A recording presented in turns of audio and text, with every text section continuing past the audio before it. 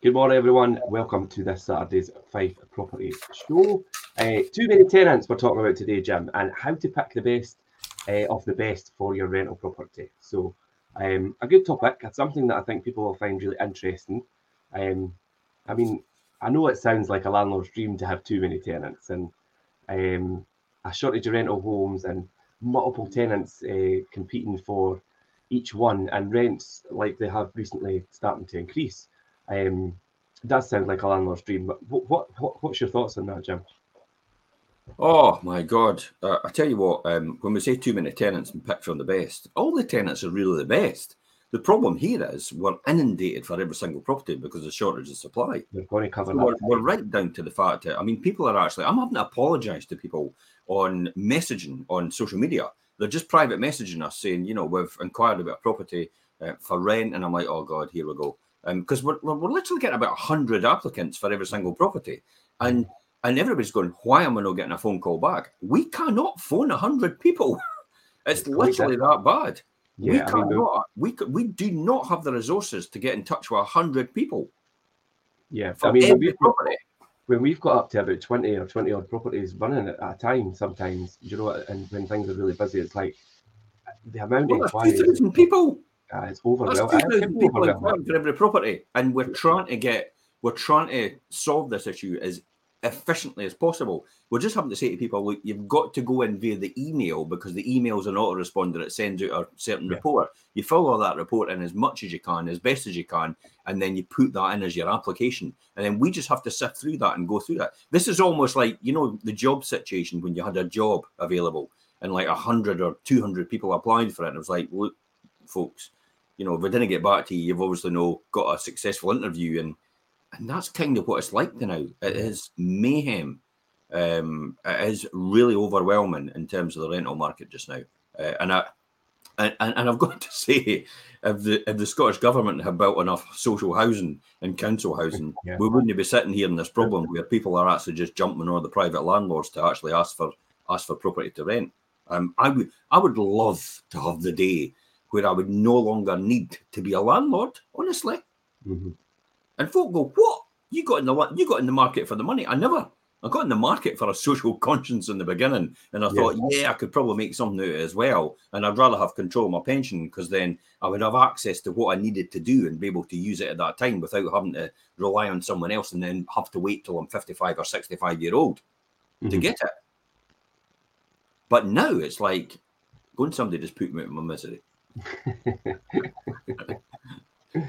Genuinely, because it's like, because it's like shooting fish in a barrel just now, and it's not fair for the tenants, it's not fair for the landlords, and it's all because of a lack of a proper, coherent, strategic housing policy in Scotland, and if not the UK as well, for the English government. And for us, I mean, because of this increased amount of interest in rental properties and the vast amount of people that are inquiring, we're having to tweak and change how we do things, trying to streamline it and make it more efficient. But then at the same time, we're having to try and educate potential tenants on how that works, because they don't understand why they're having to do these certain things. Do you know what I mean? In order to apply for a property. Why are you not phoning me back straight away? Why am I not getting you on the phone all the time? And it's like, because we're overwhelmed. Yeah, it's like there's folk blooming at us all the time, and it is literally people are actually inquiring 4 or 5 times through different avenues, and then that makes it even worse, because what's happening is we're getting overwhelmed with all these 4 or 5 times, because we're having to go to Zoopla's inquiries and go, okay, that's that person, okay, and then Rightmove's inquiry, oh, that's that person again, and then our inquiries, oh, that's that person again, and then another message, oh, wait a minute, that's the same person. And it's like the same person is inquiring about 5 or 6 times, and we're literally having to go to it 5 or 6 times to then realise, oh, it's actually the same person. But you can imagine amplified how worse that's going to get, and the fact that the time involved in actually having to eliminate the same person on, I would eliminate, it's not the word I would use. No, to filter the same person and qualify the same person in 6 different platforms. Yeah, that's how it's overwhelming, and that happens quite a lot. And you understand where they're coming from, because they've got such an eagerness to try and find a home. but there's a better way of doing it. And if you go through the process and provide as much information to the agent as you can, they will be it's easier to help you and find you and place you somewhere. Yeah. But it's the same story for almost every rental property. But the flood of inquiries, like we've said, can really be overwhelming. So today we're going to cover how do you really avoid getting bogged down by a sea of viewings and admin, and if you're a landlord that's self-managed, or obviously an agent like myself, like I say, it can be overwhelming.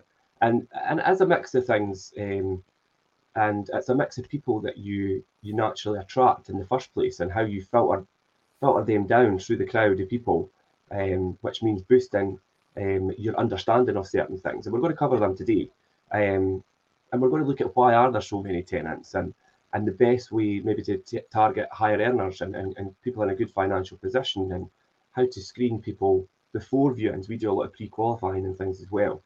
And the typical warning signs and red flags as well that you need to look out for. And the all-important secrets to that rigorous referencing process. I mean, that's to me is a very paramount point of the initial stages of finding a new tenant.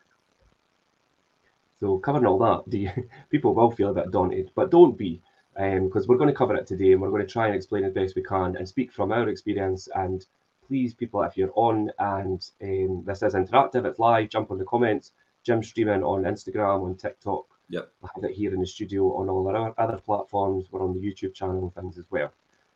If you're watching at the rerun, still jump in the comments. We will be able to come back to you. But why is there so many tenants? Yeah, so that is going to be the question that everybody is going to be asking. And the sheer number of tenants looking to rent right now is higher than we've ever seen, and I've ever seen. And the factors causing that and making this almighty squeeze between supply and demand, I think firstly the uncertainty over house prices has caused a lot of tenants to pause before buying and keeping them in the rental market for longer instead of freeing up homes. Do you know what I mean? So people are staying where they are. And it's not. I'll be honest, Richard. You know, we talk about the uncertainty of the housing market. I'm pretty certain where the housing market is going. It's going to continue to. But other people have that uncertainty. You know, and it's the media is driving that forward and putting uncertainty in the housing market. If you're looking to buy a house, just get on and buy it, for goodness sake. Don't rent in the hope that prices are going to come down because the market's going to crash. Because the market is not going to crash. And I know that the indicators are not there to suggest that at all. There's nothing on the horizon it will tell me that will be the case. The only reason it happened before was the availability of finance, and availability of finance is still there. Yeah. So I think, and we had said this last year, and I brought it up in one of my shows, for God's sake, start buying now. And oh no, I'm going to hold off and I'm going to wait to see if prices will come down. And it's like, no, don't wait. And it's like, in fact, they've gone up 4.8% as of as of this week. Yeah. The land industry, they've gone up 4.8%. So for every 100,000 you buy a house, you're now paying an extra $5,000 than you were the year before. So you should have bought your house. Yeah. Just get on with it and buy it. You know, for some people, renting is a great option because the entry and exit costs and the amount of time they're wanting to hold on to a property makes it prohibitive to actually do that. It costs too much money. And there's and I've got to say, I'm a real estate agent, right? And I work in obviously selling and buying houses. But I'm going to say this: there's no stigma to not owning a home, and yet there is a stigma in the UK. Yeah, I know. You're somehow deemed to be a major success because you own your own home. No, you don't own your own home. The bank owns your home. You only own your own home when you've actually completely paid it off and you have it all the money in the bank. You no owe any money on that home at all, or whatever proportion it is the mortgage is to your home and your equity. That is what the bank owns, and this is what you own. So that's effectively it. And you're renting from the bank. Until it's the bank's basically your landlord. Until it's paid off. And everybody goes, well, maybe we do that with tenants. And it's like, I tried this 25 years ago to put something in place where my tenants could actually pay like a mortgage on our properties in order to allow them to be able to buy. And you know how many tenants took this option up? 0. Yeah. Yeah. Because they're needing to rent, not because they want to buy. They're needing to rent because they can only rent. That's the only option they have. And not because we've got the houses, it's because they have no finance. Mm-hmm. They have no option. It's not through our choice. It's through their decisions that they've made. They've made themselves like that. And the fact that their only option is rental. Mm-hmm. Yeah. Yeah, so that is the situation. Now we've got that out of the way. But yeah, no, that is the situation. And some people, like you say, some people do choose to rent. Some people maybe are not in the financial position. And that was the next thing I was going to say. A lot of people don't have the disposable income now. A lot of things have changed in a lot of people's circumstances in terms of what they have outgoing. And that could be obviously the cost of living and things. Obviously, some rents have went up. Can I do a quick check on this disposable income though, Richard? Yeah, right? go now. Everybody out there, ask yourself, I've not got the money to be able to afford a mortgage. Okay, so let's look at it like this. If your car broke down tomorrow and you weren't able to go anywhere anymore and you didn't have a car anymore because it had broken down and it's going to cost £1,000 to fix it, how would you get about? How would you get that? And often a lot of people say to me as well, I'll just get my car fixed. And I'm like, okay, I thought you had no money. Where are you going to get the £1,000? I'll find it. Yeah. Honestly, it's human behavior. We will find the money for the things that we want. And I don't say need. We want. We will find the money somewhere.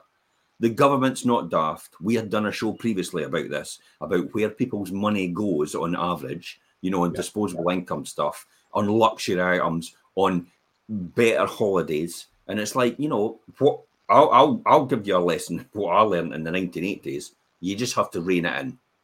You just have to rein it in. And that money you would have had for your glamorous holiday or what you wanted, or that money you would have had for all these nights out you always wanted, or that new car that you always wanted. Guess what? Newsflash, reality check. You're going to have to put it on hold. You're just going to have to reallocate it in the short term to paying your mortgage or getting the house that you really wanted. What's more important to you? In the medium to long term, it's probably security of tenure. It's probably being where you want to be.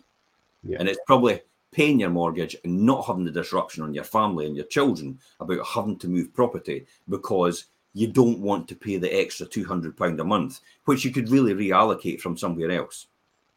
And, I can get pelts for this and get castigated for it and all the rest of it, but I could probably look at every single person's budget they've got for their household income and what's going out and what's coming in and show you straight away where you can find £200. Yeah, definitely. Because since we done that show, I've done certain changes and things, and I could still do more. I know I can. It's a work in progress. Yeah, absolutely. Yeah. It's a reallocation of your priorities. Yeah. That's all. And remember, this is only short term. This what we've got now. It's only short term. It's not going to be a medium or long term thing. So you just have to do that for the short term, get yourself back on track. When it all stabilizes again, interest rates and base rates come down again, the markets are a little better again, then you go and find a mortgage which is more affordable, and then you can get your money back again that you had to put towards your mortgage at that time. That's the reality. And it's similar to rents as well. What we're talking about right now. Rents are maybe going up historically on this information, but I'm doing a show next week about this, and I'm actually collating some information right now, and I don't think we're being told the right picture for the rental market. We're getting told it's going up 23%, and since 2021. But hold it. The existing rents are not going up 23%. The people are sitting in situ and they're going up 23%, and that's the majority, I believe. It's only the new lets that are going up 23%. Mm-hmm. So I'm doing a lot of information and gathering from other letting agents, all their key criteria. I'm going to put it all together. We're going to do a show next week, and I'm probably going to blow this myth out the water. Yeah. I've got a lot of confidence in the fact that you probably will. So let's get back to the task at hand. You will find money for the things you really want. Let's be honest about this. We're all grown-ups here. That's the reality. So that was disposable income. Changes in taxation policy, of course, heavily leverage the mortgage landlords to sell up and exit the buy-to-let. There's no surprise there then. We are getting vilified, and I mean we, as a landlord as well, for 30 years. It's no surprise. I've always had it anyway, so I'm kind of used to it. And everybody else is going, oh, how could they be so horrible to us? And it's like, newsflash, it's always been like that. People like to see people get ahead, but not ahead of them. Yeah. So the taxation policies actually changed for the worse, you know. And I heard somebody last night going on about the fact that landlords' mortgages interest should not be deductible at all against their income. It's like, whoa, wait a minute, because house owners' mortgages are not deductible against their income. Well, house owners don't actually produce an income out of their house that they have to pay tax on. That's why. So that's why if we're going to produce an income to pay tax on, surely the cost to produce that income should be tax deductible as well, in full. Yeah. And a house owner doesn't produce any income from their house to get that tax deduction. So why would they get that tax deduction in normality? Yeah, that makes obviously sense to me and a lot of people watching probably. But there'll be a few out there that obviously that doesn't really ring true with them in their mind, but that's really how it should be. Yeah, we're in a reality check of a society just now which wants to eat the rich. It's everybody else's fault except mine. That sort of thing. Hey, if it is to be, it's up to me. That's the reality. And I'm where I am because the decisions I've taken and the decisions I've let someone else take for me. You've got to newsflash, reality check. That's where we are right now. That's where you are right now. What are you going to do about it? No one else is going to bail you out. Let's get on with it and let's get your act together. And that's a wealth creation show. We're going to talk about that on Monday. We're going to talk about distractions on Monday, actually. Yep. And that's probably a really good one because this is a distraction, what's happening right now in the media. That's actually a good point, Jim. It's a big distraction. And people are getting taken off of that and they're getting taken down a path which actually isn't actually going to lead them to any successful conclusion. It's going to lead them into a worst case scenario and a worse situation for them personally. And this is why we do the wealth creation shows, to get people out. I would rather give people a hand up than a hand out. Because a hand up is teaching somebody to fish for life rather than giving them a fish to eat for a day. Yeah, definitely. Also, we mentioned there about the time scale in which the properties are letting and things as well, and the amount of people that are inquiring. And properties are usually on the market for a matter of days now, as opposed to weeks. Or do you know what I mean? And I mean, you could say we've got 30, 40 sometimes at least inquiring. I know from experience, we've got a lot more sometimes. I mean, we've got 80 to 100 sometimes inquiring for a property if it's a really popular one, all chasing this same property. And that in turn as well does push up the rent, because if you've got really good qualified applicants and there's 2, 3, 4 of them, then some of them will voluntarily say, I'll pay you more. And, some rentals are actually going to closing dates. Yes, they are. And I've done a few of them recently. And you go, wait a minute, that's never happened. Yeah, it has happened. It's happened before. It's happened before. I've had it before many, many years ago, where 2 people, 3 people would all want the same property at the same time. And they desperately wanted it because it was mint condition, and some would say, "Look, I'm prepared to pay a bit more." And I went, "Well, I can't exactly turn around and say who gets it. The only thing I could be fair about is, well, just put it to a closing date and see who wants to offer the most, and see who can afford it, though." Yeah, that's affordability and things. Yeah, I've got no desire to take someone that I realise that can't afford the rent, because if you can't afford the rent, we're both going to get into a position where they're not going to be able to pay it anymore, and then I'm going to be led down the path where I've got no other choice but to do formal proceedings for eviction. And it's like, I do not want that on my conscience. So I have a responsibility, just like banks have a responsibility to make sure. Banks have a responsibility to make sure the mortgage, the person accepting the mortgage can afford the mortgage.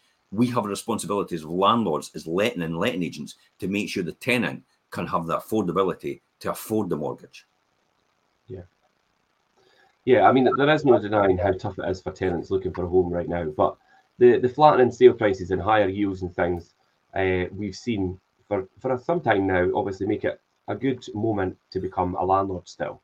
But as just to double back on what you were just saying there, Jim, and it brings us nicely on to the next subject, is to target the top of the market. And that's people who are in a good position, in a good financial position. And one of the most natural ways to attract the highest quality tenants is to make whatever rental property you own the best in its class and the most appealing to your target audience. And there are certain things that you can do in order to get that in place. And first and foremost is to speak to your local agent about the best locations and types of properties and tenants that are prepared to pay the right price for that property. This is actually quite interesting because, as you said, I've heard you say this before about speaking to letting agents about the locations and the types of properties and the tenants that are prepared to pay the most rent for. I think the other one as well is invest in premium quality fittings to attract style-conscious people who value nice things. Yeah.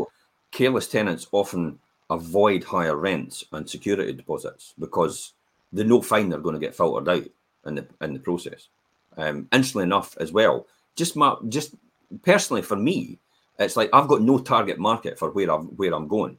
I pick the best person for the best property and what fits what's their best circumstances. That's all on an individual basis type thing. Yeah. It is. It's kind of like first over I don't buy in ever to this demographic of we should almost discriminate between different types of people and tenants and all the rest of it. It's like, no, it's the best person for the actual tenancy. Or, let's take it a step further. It's the best person for the job. That's what it comes down to. Who's the best person? That's all it is. Because people actually say, oh, you're just discriminating me because of this or because of that. It's like, no. It's because there's somebody else that's better for the property. It fits them. It fits their usage better, and also their circumstances are better. And that's all you're doing as a tenant. You're just competing against other people, just like people compete when they're selling a house with each other for selling. I'm wanting your £200,000 to buy my house, and it's like, well, next door's been up for sale and it's better quality than yours, and they're wanting your £200,000 as well. Well, newsflash, guess what's going to go first? It's probably going to be next door because it's better, and that's the reality. You have to realize, even as a tenant, you're competing against other tenants. That's it. So you need to make sure you're in the best light possible, and we're going to come on to that screening before viewings in a minute. Yeah. But we often refer to the application and pre-qualifying stage of finding tenants as a bit like a job interview, and that's exactly what it's like. The other one as well I can't stand is the blanket bans on things like pets or on children for your rental property. It's like, really? Yeah. It's like even the blanket bans on people still say no DSS or no people on universal credit, and I'm like, I have never had that policy since the very beginning I started. Because, the one that really got me was years and years ago when I sat next to a tenant at a tenants association meeting, because I was there as a landlord just to see what was going on in the community. And the person turned around and I says, so how you getting on with your tenancy and all the rest of it? Oh, well, I'm just on DSS. I just get, and it's like, I really don't have some sort of voice. And I'm like, what? What did you just say to me? You don't have a voice. Because the government pays your rent. The government pays the rent to you to pay to the landlord. It just so happens to go straight to the landlord. There's no direct relationship other than you've asked for it to go straight to the landlord. You have every right, as well as every other tenant. Somebody that's working in a job and paying, you've got every right and the same as them because you're getting assisted from the government. You've got every single right as well as them. And just as much. So for you saying that you don't matter because you're getting it paid by the government, it's like that resonated. That really rubbed me up the wrong way when somebody said that. I thought that's no right that people should think like that. And so I've never had this sort of policy of a discriminating thing about, you can't have pets, you can't have children in that property, you can only get 3 people in that, 3 of a family in there, and you can't have any more than two children or 3 children, or it just doesn't work. It's so I've never advertised that. We've never advertised like that. Some of our best tenants have pets, and I've only once come across a landlord who insisted on no children in a property that was a family home. And it was that was a funny conversation to have, but she was quite persistent on it. But we got there in the end. Yeah, I mean, my attitude to that is if you start saying things like that, it's like, well, maybe you're not the right landlord that we should have. That's what it comes down to. But yeah, I mean, yeah, pets and children and things. I mean, they're part of life. It's Yeah. silly to not. So consider that. given the issues concerning the sales market, now is the perfect time to target tenants with homeowning mentality as they pause their buying plans. As I'd said before, the media has stopped everybody in their tracks, but there is still limited supply in the sales market for properties up to a certain value, which most people that are renting would probably buy in essence. Yeah. But the fear has stopped people in their tracks. And that's why they've gone on to rent just now in the short term, thinking, convinced by the media and everybody else, all these gurus that are about, the fake gurus saying it's property market's going to crash, property market. We're coming for a catastrophic. The whole world's going to end tomorrow. And I'm like, if the whole world ends tomorrow, it doesn't matter whether you've bought your house or no. We're all going to hell in a handbasket. Yeah. That is. It's like if everybody else is going down, because you've no bought your property, isn't it going to save you? We're all going down because we're all interconnected. I know, and we've made reference to that in previous shows and things as well. It's like if interest rates were to go ridiculously high, or if things were, everybody's going to be in the same boat. So, yeah, so it doesn't really matter. Good morning to the people that have just joined us, by the way. Good morning, everybody. We're talking about tenants. Your too many tenants. There's far too many tenants. How do you pick the best for yourself for your rental property? Yep. We're also getting a bit, how's this happened and all the rest of it in the background behind it. So you can have your say. Have your say. Just stick it in the comments by all means. Yeah. Steve McLean actually says Steve's actually involved in Zoopla. Property supply down 43%. You pay you year-on-year demand up 56%. So, and that's the rental market. So year-on-year demand's up 56%. The property supply for rentals is down 43%. Again, a recipe. This is quite normal to happen. And everybody goes, this is unusual situations. It's trying times. It's like, no, this is quite normal. If you print money, here's the cycle. If you print money and introduce more money into the economy, you have to then consider what's going to happen next, because you've injected all that money into the system and it has to get spent on something. It's not bailing anybody out, by the way. Maybe it's bailing people out, but it gets spent on something. So more money goes into the supply, buying more goods and services. If more goods and services are bought, what happens? Boom. Price goes up, isn't it? To restrict supply and demand economics. We are stuck in a capitalistic system.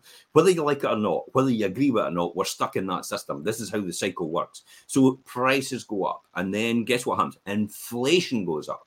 So what happens when inflation goes up? Well, inflation goes up, the Bank of England comes along and goes, we're going to have to put up interest rates, base rates, in order to curb inflation and take that money supply out of the supply, that demand out of the supply again, the demand away. So this is what happens. So in the cyclical process, what's happening is the money's printed, the house prices and inflation start to go up in prices of goods and services, base rates have to go up to curb it, people hold off, and then what happens is hold off buying, and the supply gets shortened again, and then what happens as well is demand then goes to the rental market. So this is natural to happen. This has happened all before, by the way, 2 times before. Happened in the credit crunch, where people lost their homes and they had to go and rent then. Yeah. And so that was a natural cycle. Remember the credit crunch? Oversupply of money, creation all that credit, printing all that in the system, all that debt put in, everybody spends all that debt, and then it pushes all, see that happening? And then before that, in the 90s, same thing happened again. But we don't see that trend. We just see pretty on the face of it, we see the superficial in it, but we don't see that actual trend happening, and it happens every single time on its core structure. It just happens in a different way, the way it does it. We've never had unemployment at a record low before in this situation, but that is yet to bear itself as well, because there's only one way you can go from record low unemployment, and that's unemployment going up. So if the ramifications is unemployment starts to go up because people start to get laid off because people can't afford anything, then we've got the next part of the cycle. But I don't believe we're at that stage yet. I don't see that on the horizon right now. And it's because of the limited supply of people available to work in this country, and the fact that we've not got a proper immigration policy into this country for skills to come in. So we're still messing about, and we're not really sure what's happening. So that's why I can't see this happening so far in this time. And you know, I will tell you, in the next 20 years, I see property prices doubling again because of creative financing. Mm-hmm. And we can talk about more of that in the wealth creation show.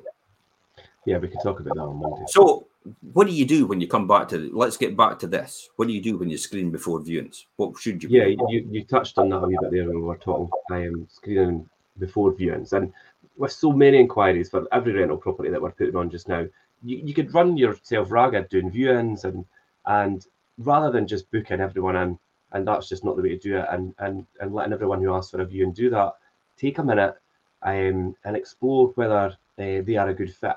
Now, we do this, we do pre-qualifying and things now, which is a new part of the system for us. But explain exactly when your property will be available and find out from each viewer when they're looking to move and possibly how long they're looking to let. We can't obviously fix terms and things with the private residential tenancy in Scotland now, but you can gauge a good idea of when they're looking to move and how long they're looking to stay there for, rather than just say maybe they're only there for a month and then that's it.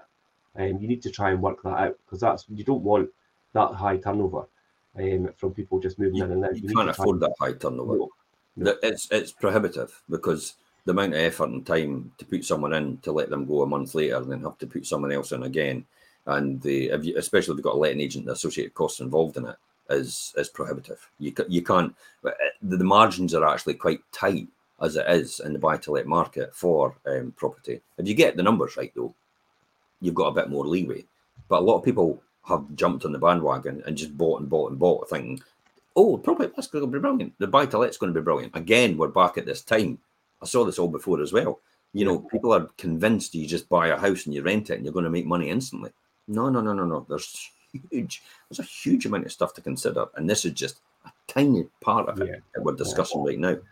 These are just kind of like the main points. And one thing as well, when you have that conversation with potential tenants and you find out their backstory and what their plan is moving forward and what they need from a property, then you could start to highlight certain aspects of properties, like if something's got a big open plan kitchen and they've got a big family, or do you know what I mean, it's got that extra bedroom that they could use as a study, or, do you know, things like that, and things that are good for some but maybe not for others. So that way you get to build a picture of this potential tenant and whether the property you've got is suitable for them, or you have another property that's probably suitable for them. There's a whole process in doing that, and that's where the screening and referencing and things all comes in. I mean, maybe you want to be clear that you want somebody that's maybe green fingered and because of the garden, obviously, to be looked after. And just for example, do you know what I mean? It's things like that you need to try and figure out through this process. It's no easy, Richard. In the past, I used to get people saying, oh, I could afford the house. And it's like, okay, now I really want to give you this house. But the questions I have to ask is like, your income is coming in. Once you've paid the council tax, once you've paid your utility bills, once you've paid your food, because you have to eat, once you've paid for your travel, because you have to get to your work, once you've paid for your children, because your children need to eat as well, and they need clothes as well, you're literally in minus. You're minus 50 quid a week, you know, or minus 50, or you're minus £400 a month. You know, the budget I've got in my head for you to live and what you could afford are two entirely different. Oh, no, I can't afford that. Okay, show me how you can afford it then. Again, we come back to our responsibility for making sure people can afford it, rather than just saying, oh, just move in and pay your rent. That's irresponsible. Yeah. So we have to do this. Screening before viewings is essential in order to make sure people can meet the affordability. I would love to be a day where we could give everybody a house. I would love for the government to turn around and say, look, you know, see all the finance costs you've got in your houses. we'll pick up the bills for all the finance costs on the houses, and all you need to do is charge everybody else that amount. Mm-hmm. Oh, perfect.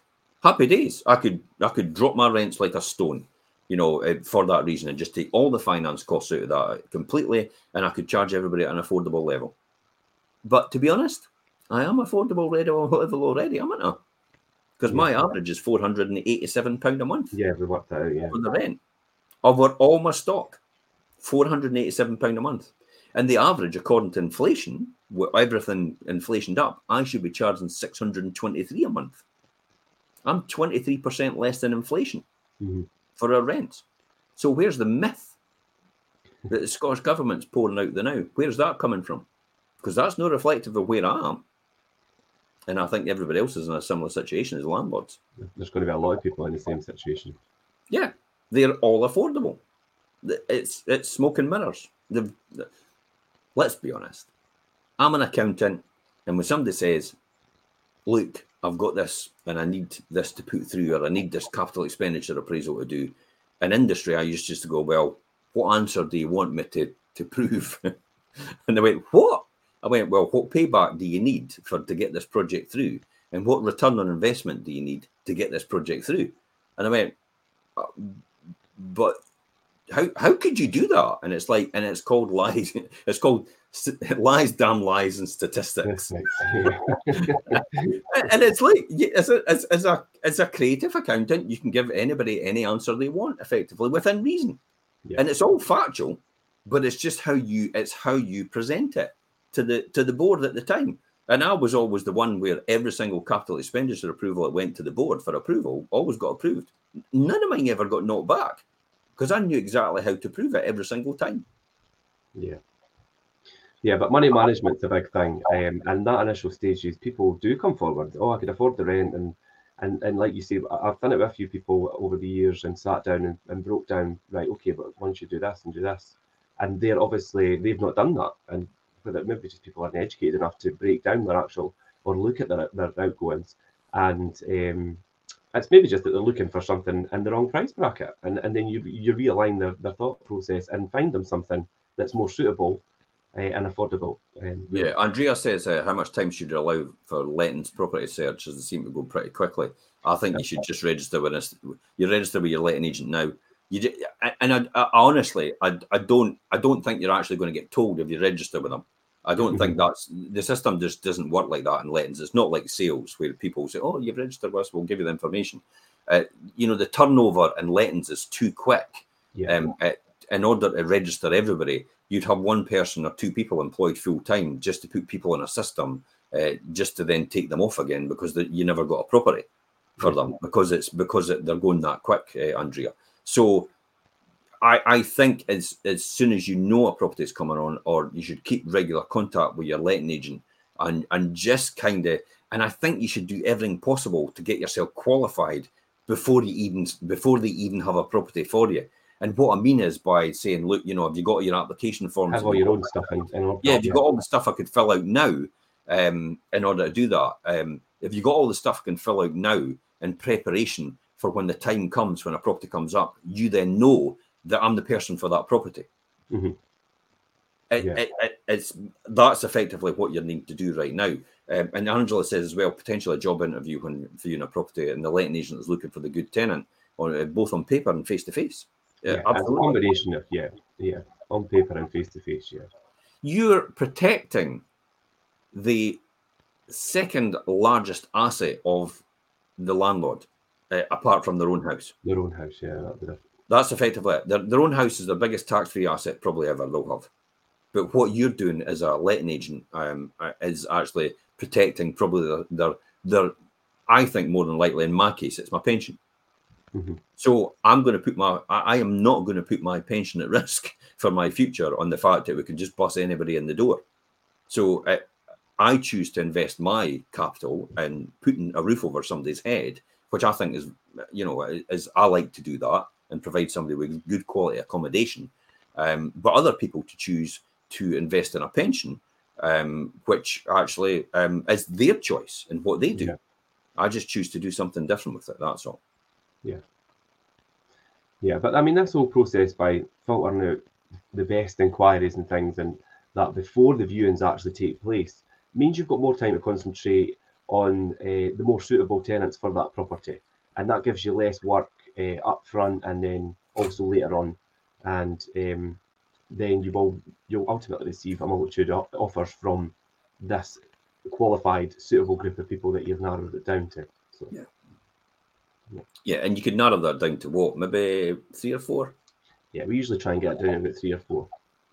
Yeah, it's the CV process, isn't it? Like, you know, if you don't fill that CV out properly or that application out properly, I think most letting agents are going to turn around and say, well, we're not going to take this person.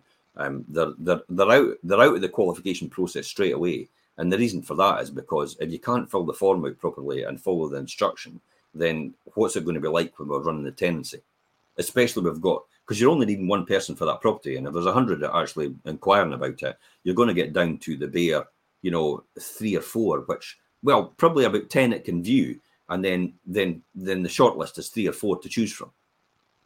So it's just like that. It's just like you've got to make sure you're the most attractive tenant in terms of your whole financial outlook and the affordability and everything like that. That's really what you're having to do right now.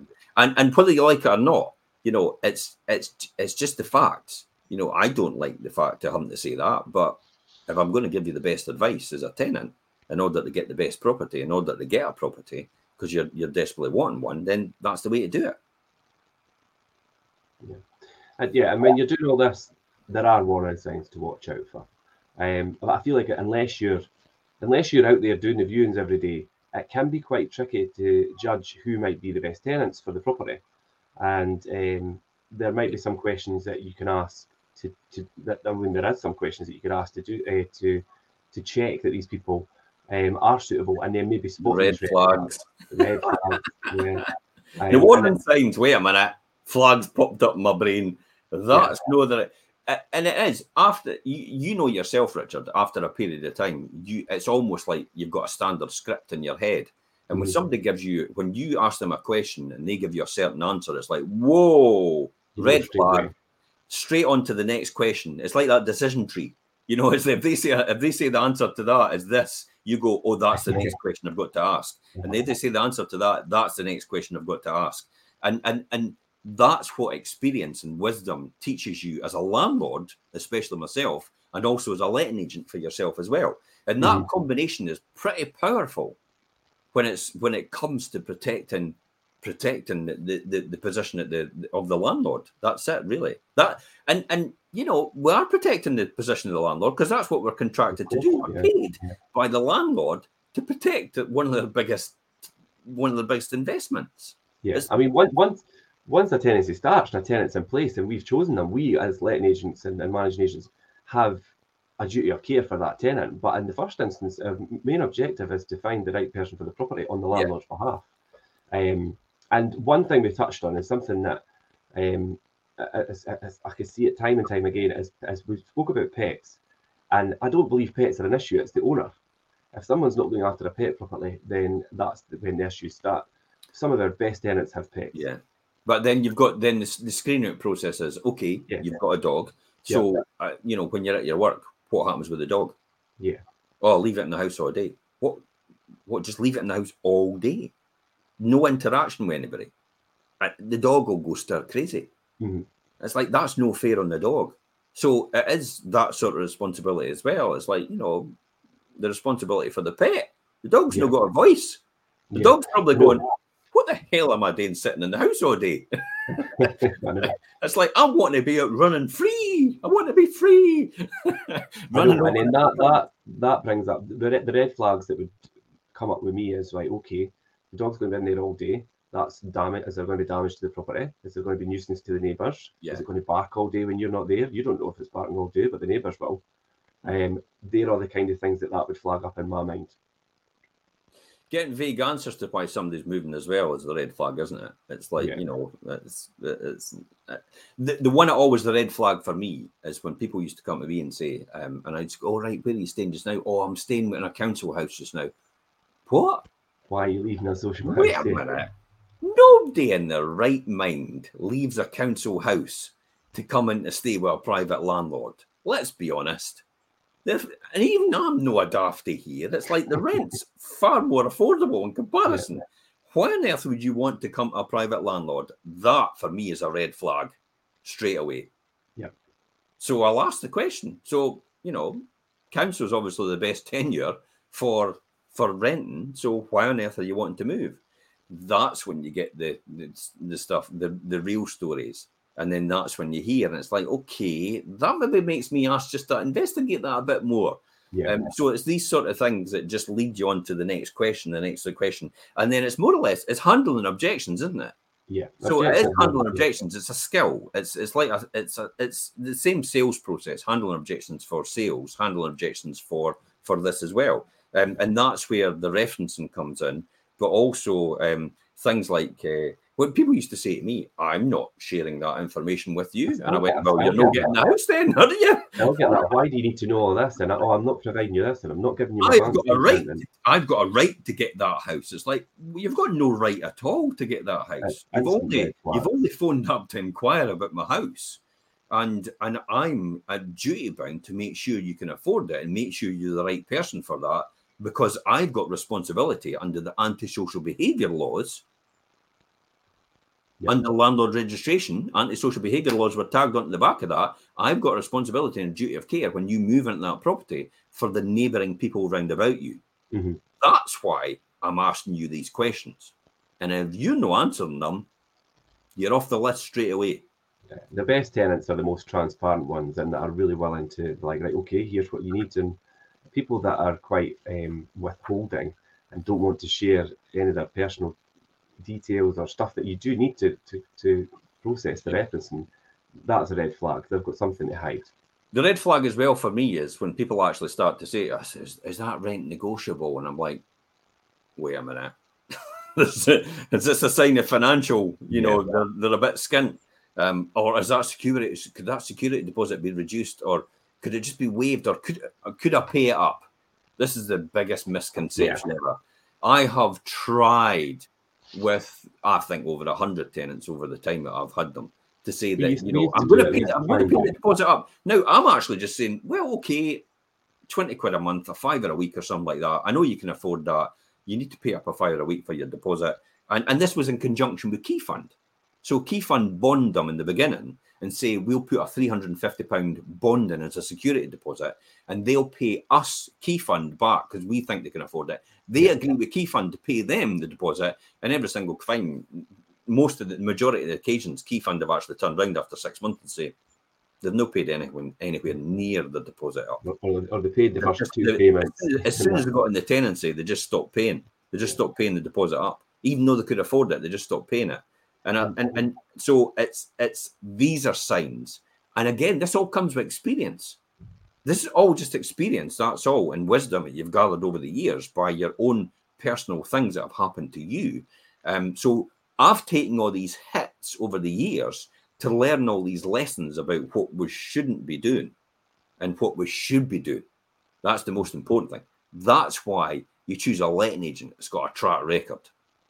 Not somebody that you like and you've just met them yesterday and they're a great person and they've been in business for about 2 or 3 years. It's like, that's questionable. Yeah, and the Key Fund thing, and I mean, we've done that for a while and worked with them, and we were one of the only agents that would work with them. No one else would entertain them, but we seen it as an opportunity to help people find homes that were. That's why I wanted to work with them. Yeah, that weren't in the best financial position. Yeah, as soon as they did that, and one of the ones that came out of that was the Syrians in Edinburgh. Mm-hmm. And I spoke at the Syrians conference as well many years ago, because they were similar thing in helping people get into accommodation, that's what I wanted to get involved in. That's the social aspect is more what I wanted to get involved in and use my capital to help people, get a decent start. I mean, I know what it's like not to have a house. Christ almighty, I was homeless and unemployed in my early 20s through no fault of my own. And see, I found it extremely difficult to get a property to rent because one of the ones was I was so young. It's like, no, you're just so young. But I've got I've got the financial means. It's like, what? Just give me a break. I'll make it work. And that was the difficulty. So I know what it was like for me, and I still remember that now. And I know what it's like for a lot of my tenants on the journey, because the first, maybe 15, 20 years, I actually did it all myself. So I filled out all their application forms. I sat with them. I basically bled with them. Mostly, for metaphorically, and the fact that when they went through hard times, I just felt that as well for them, and I had to help them do that, and I had to help them get through these hard times, even if it meant a financial hit for me, to get them through that. Even if it meant for me trying to find them a job at one of the companies that I was actually running, which I did before. These are all things that I actually completely understand. The difficulties that a lot of tenants go through, and I still have that. I still have that today. I still have that sympathetic, if not empathetic. Yeah, kind of an empath, and how I almost align with them, because it was like that for me in the beginning as well, and I still remember today what was like. Just it's hellish getting knocked back. Yeah. It's just a complete rejection. It's like, you're cast iron, you're good for it, and you're the right person for the property, and it's like, no, we're going to choose someone else.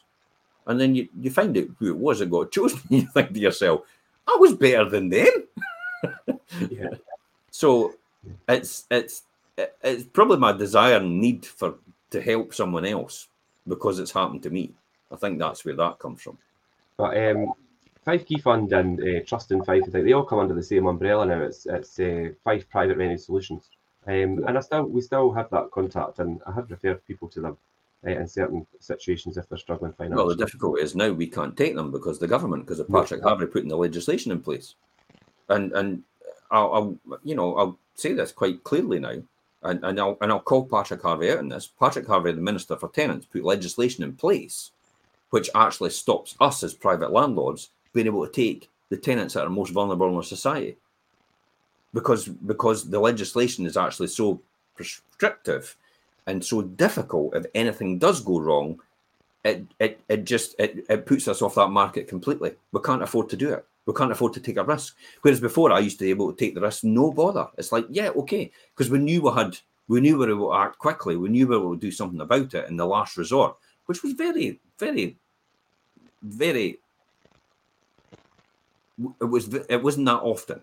We never really did that. It was the place of last resort. But because of the legislation and what it means now, it's like we can't even afford to take that risk.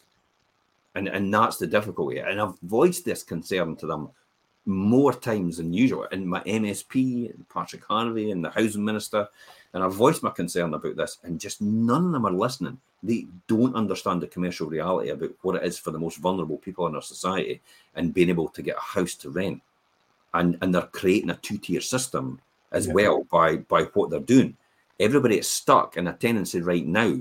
It isn't in getting any of these increases, can't afford to move now because the open market rents are reigning free. And because of the restrictions applied caused by the legislation, by the landlords exiting, it's making it even worse for them. Yeah, I've got a comment here. David Sinclair's commented here. He says, tenant selection and identifying the right candidate is the most critical aspect of the pre-tenancy procedure.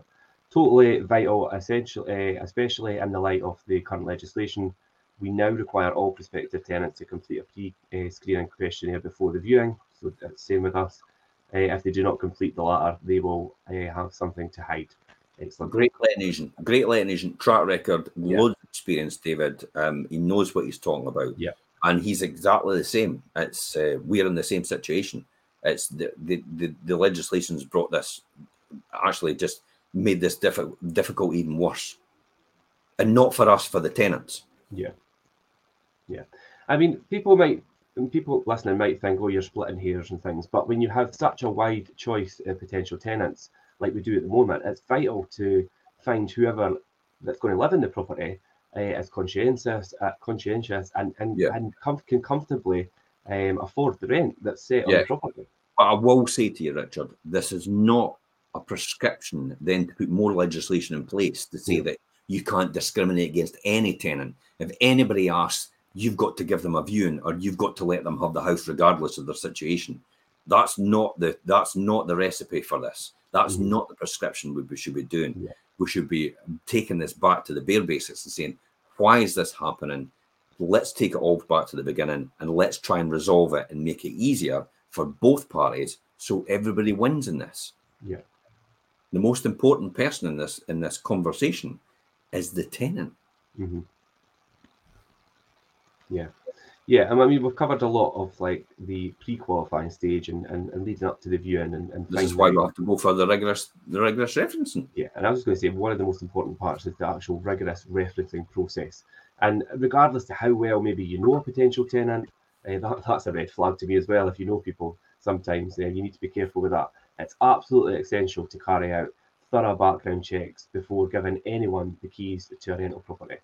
And I think one of the main things for me as a previous landlord reference is always important. I mean, be careful of that as well. People might give you a good reference to get rid of a bad tenant. That's something to watch out for. But follow up with a phone call and actually speak to this person that's giving you a reference. It may reveal more than just a written reference from someone for a tenant.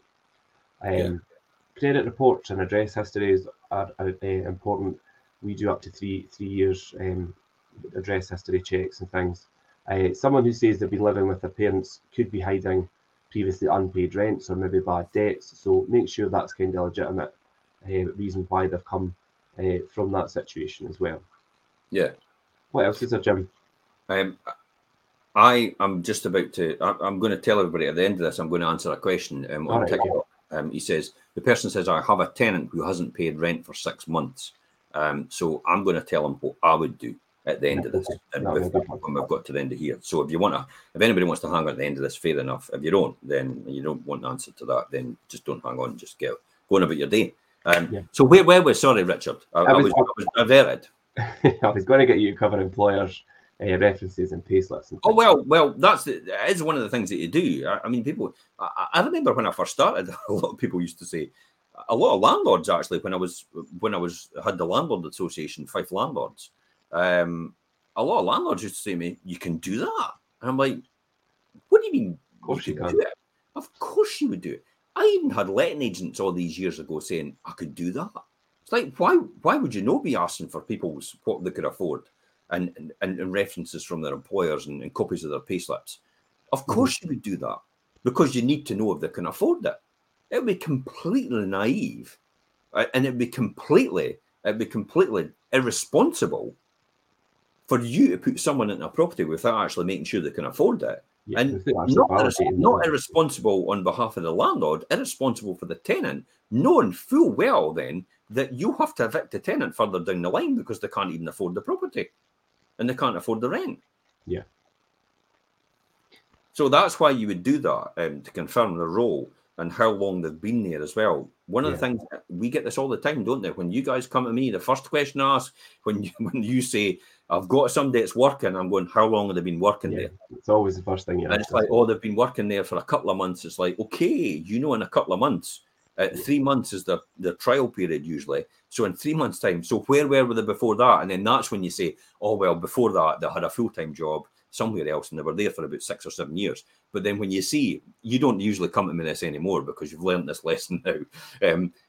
Before that, it used to be many years ago. It used to be, but they were employed by someone else for about 6 months before that, and before that, and they were employed by somebody else for about another 6 months before that. And it's like, wait a minute, there's alarm bells ringing. Yeah, it's like that's what the red flag. This person is a serial jumper, or there's something wrong with their situation in terms of keeping down stability of a job.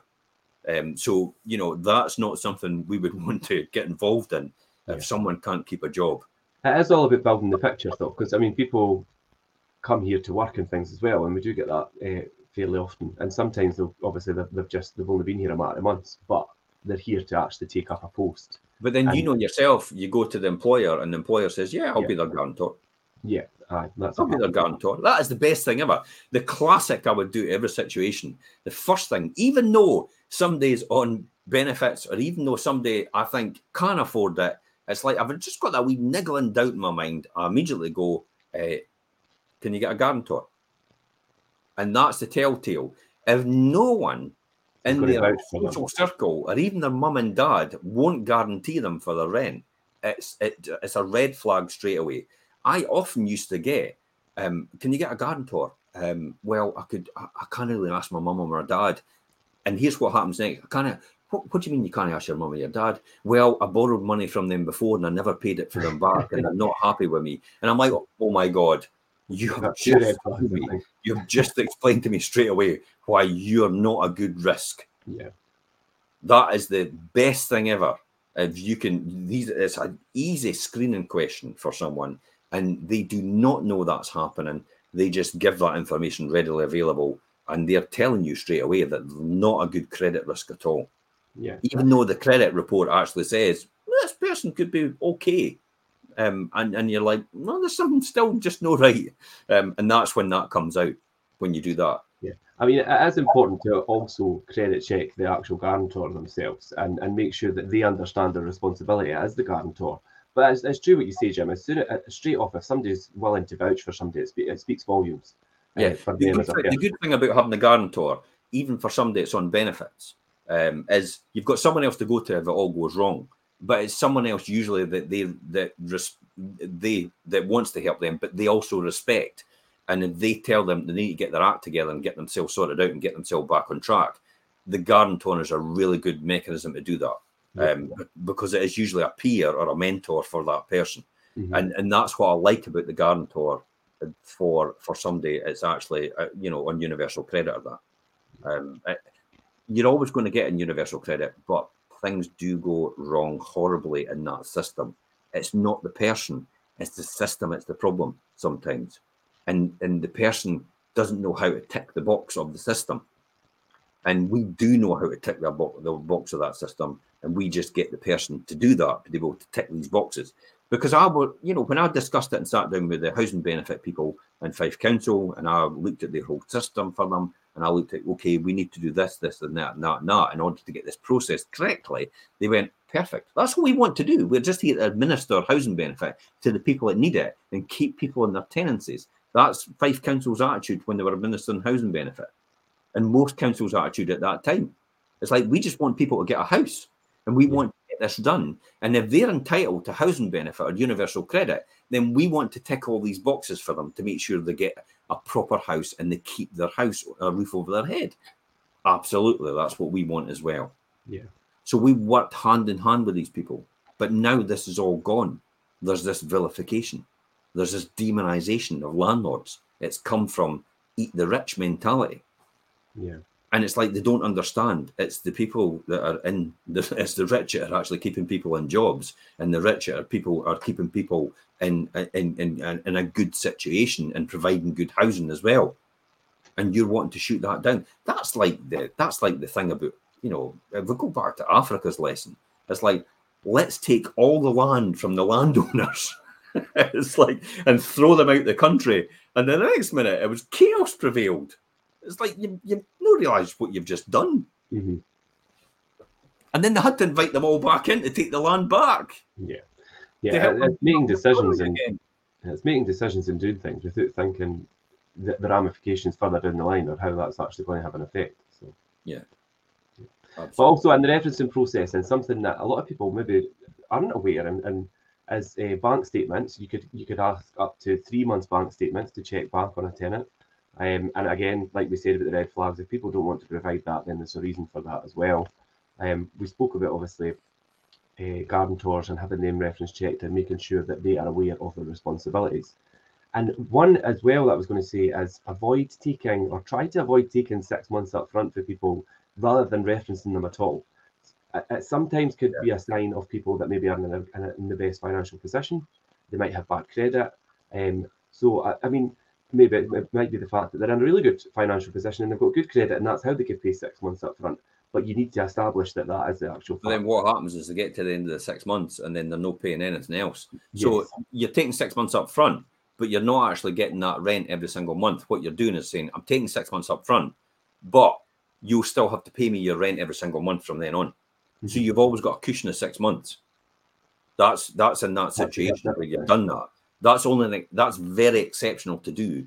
That's very rare to do. But in some situations where somebody's come from abroad and they've got no credit history, they've got no working history, they're literally retired, and they've got no other income coming in, and they only have their pension or their retirement money, and you can't really prove what that is because it's difficult to prove, then that's in that situation, in that unique situation where you probably do that and insist on doing it. But now it's like they could get to the end of 6 months and just no pay it for 6 months, and then go for another 6 months no paying it in arrears. Yeah. And then after that 6 months is gone, that's when you have to that's when you can then go for eviction. But then you have to serve the notice, and then you have to give them a certain amount of time for that notice to be served. I think it's 3 months, Richard. Yeah.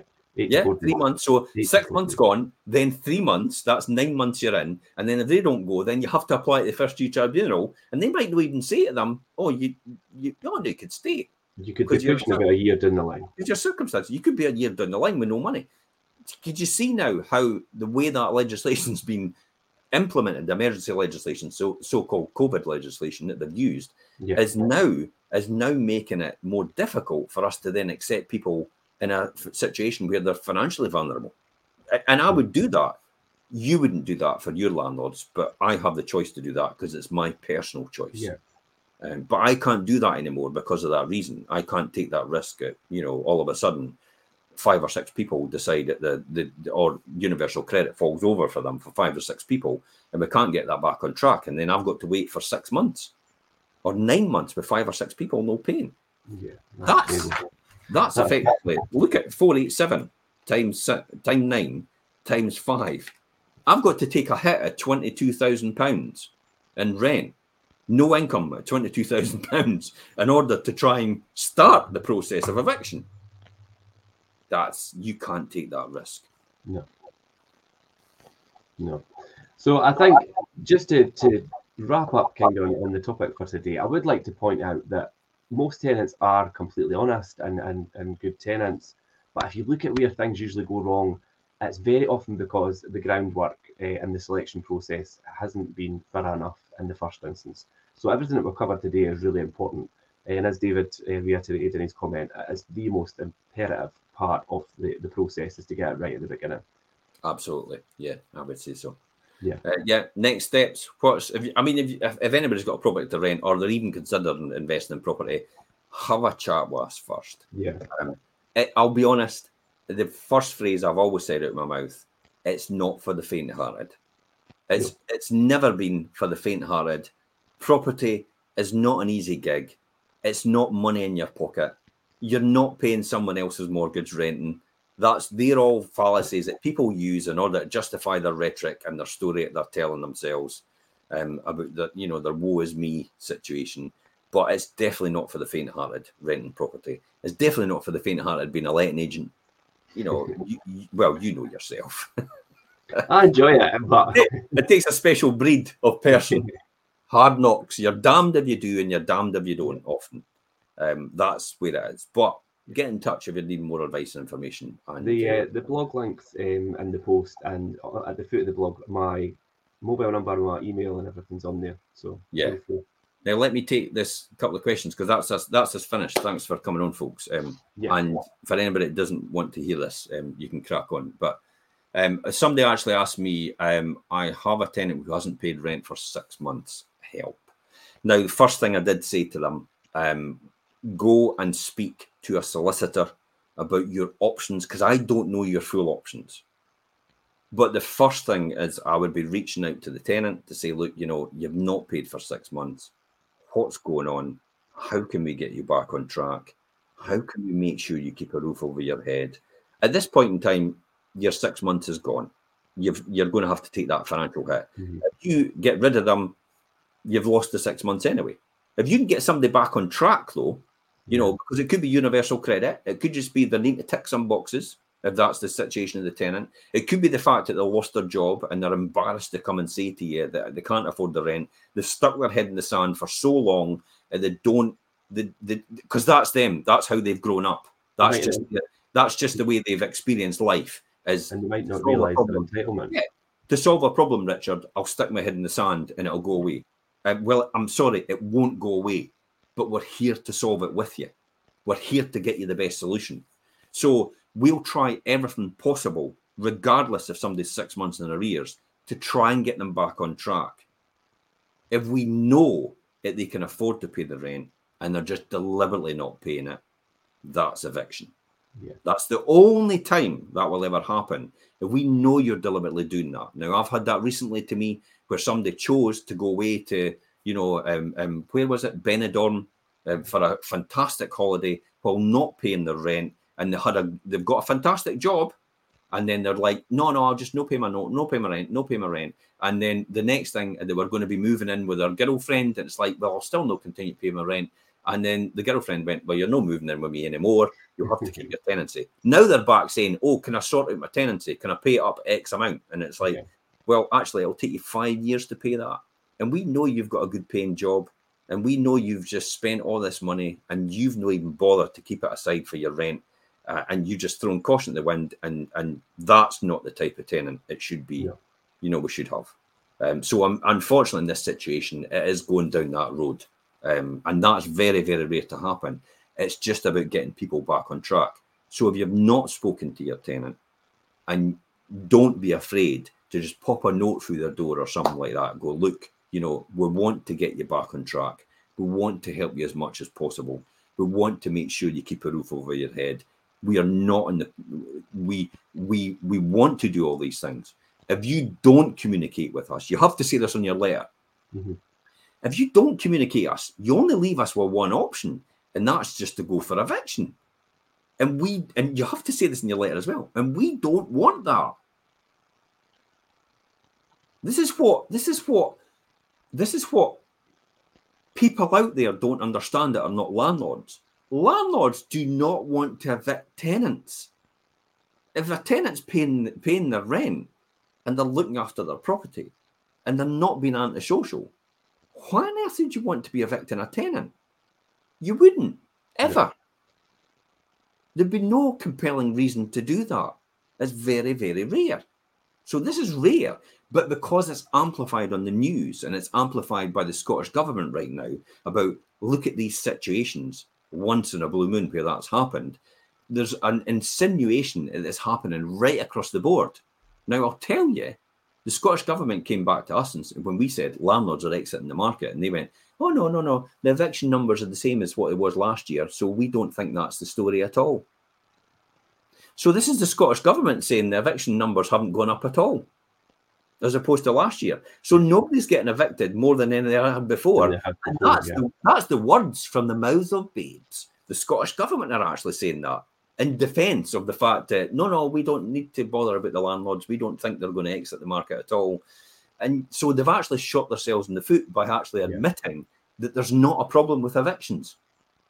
They're the same as what they were. But now, to me personally, I'm like, okay, that's not really the attitude you should be having, because it was the same as the last year and 1,000 and odd people got evicted. And because it's the same now, 1,000 and odd people are getting evicted, you shouldn't be saying, well, it's the same as last year. That's okay. There's no change, so we'll just leave it. You should be saying, how on earth are 1,000 and odd people getting evicted? And is this something we could help solve? Let's try and get that down. Yeah. Not legislate for, but let's is this something we could solve and keep people with a roof over their head? Not just accept the fact that, oh, that's just collateral damage. Because that's what that sounds like, isn't it? Yeah. And then I ask you, who do you think's the person that's more on the side of the tenants with what I've just told you? Is it me or is it the Scottish government? I know who it is. You decide. You decide. That's the reality. So, yes, try everything possible to get back in touch with your tenant. Try everything possible to communicate with your tenant, I would say. But you do need to speak to a solicitor. If you're not a member of the Scottish Association of Landlords, you need to join them. It's £105, £110 a year, and they will give you all the advice if you tell them all the circumstances involved. They will give you all the perfect advice legally about where you stand and what you need to do for the next steps.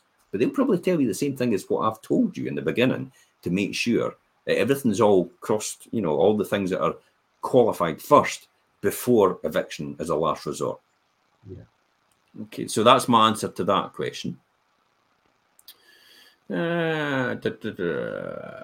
And somebody says, we've been over this before, Martin. If you watch at the start of this, if this is a rerun, if you can watch it on TikTok, I'm not really sure if they actually keep it. I don't think they don't. Okay, go to Fife Properties TV and start from the beginning, because I do cover this with the current interest rates. Buy to let is not a great option. Prediction 9 months till crash.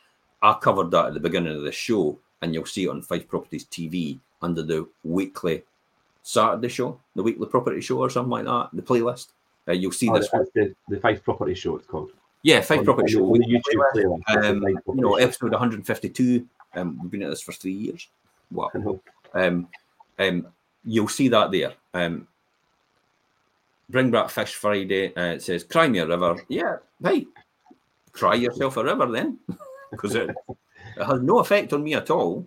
The reality is, I'm just here to provide a service, which I've seen as a gap in the market just now, and I wish every single time the government would build more social housing, so I don't need to fill that gap in the market, so I can go and do something else with my capital. Because I'm a bit long in the tooth for this. This is 30 years at this, and I have no desire to keep being a private landlord. But as long as there's a market for it, and as long as there's a need for it by people that need it, then I'll keep providing it. That's it. Yeah. That's all it is. And once the need disappears, I'll go and provide somebody else with something else. And that's it. That's us. Done. Good. Thanks, Jim. Just to remind everybody, you'll do the market update tomorrow evening, Jim, at 7:30. Yes. Yeah. And we are doing a wealth creation show Monday, 12:30 as usual. We are covering Are Distractions Losing You Money? So I think most people's answer to that is yes. Yeah. But they don't realize what's distracting them. That's what it is.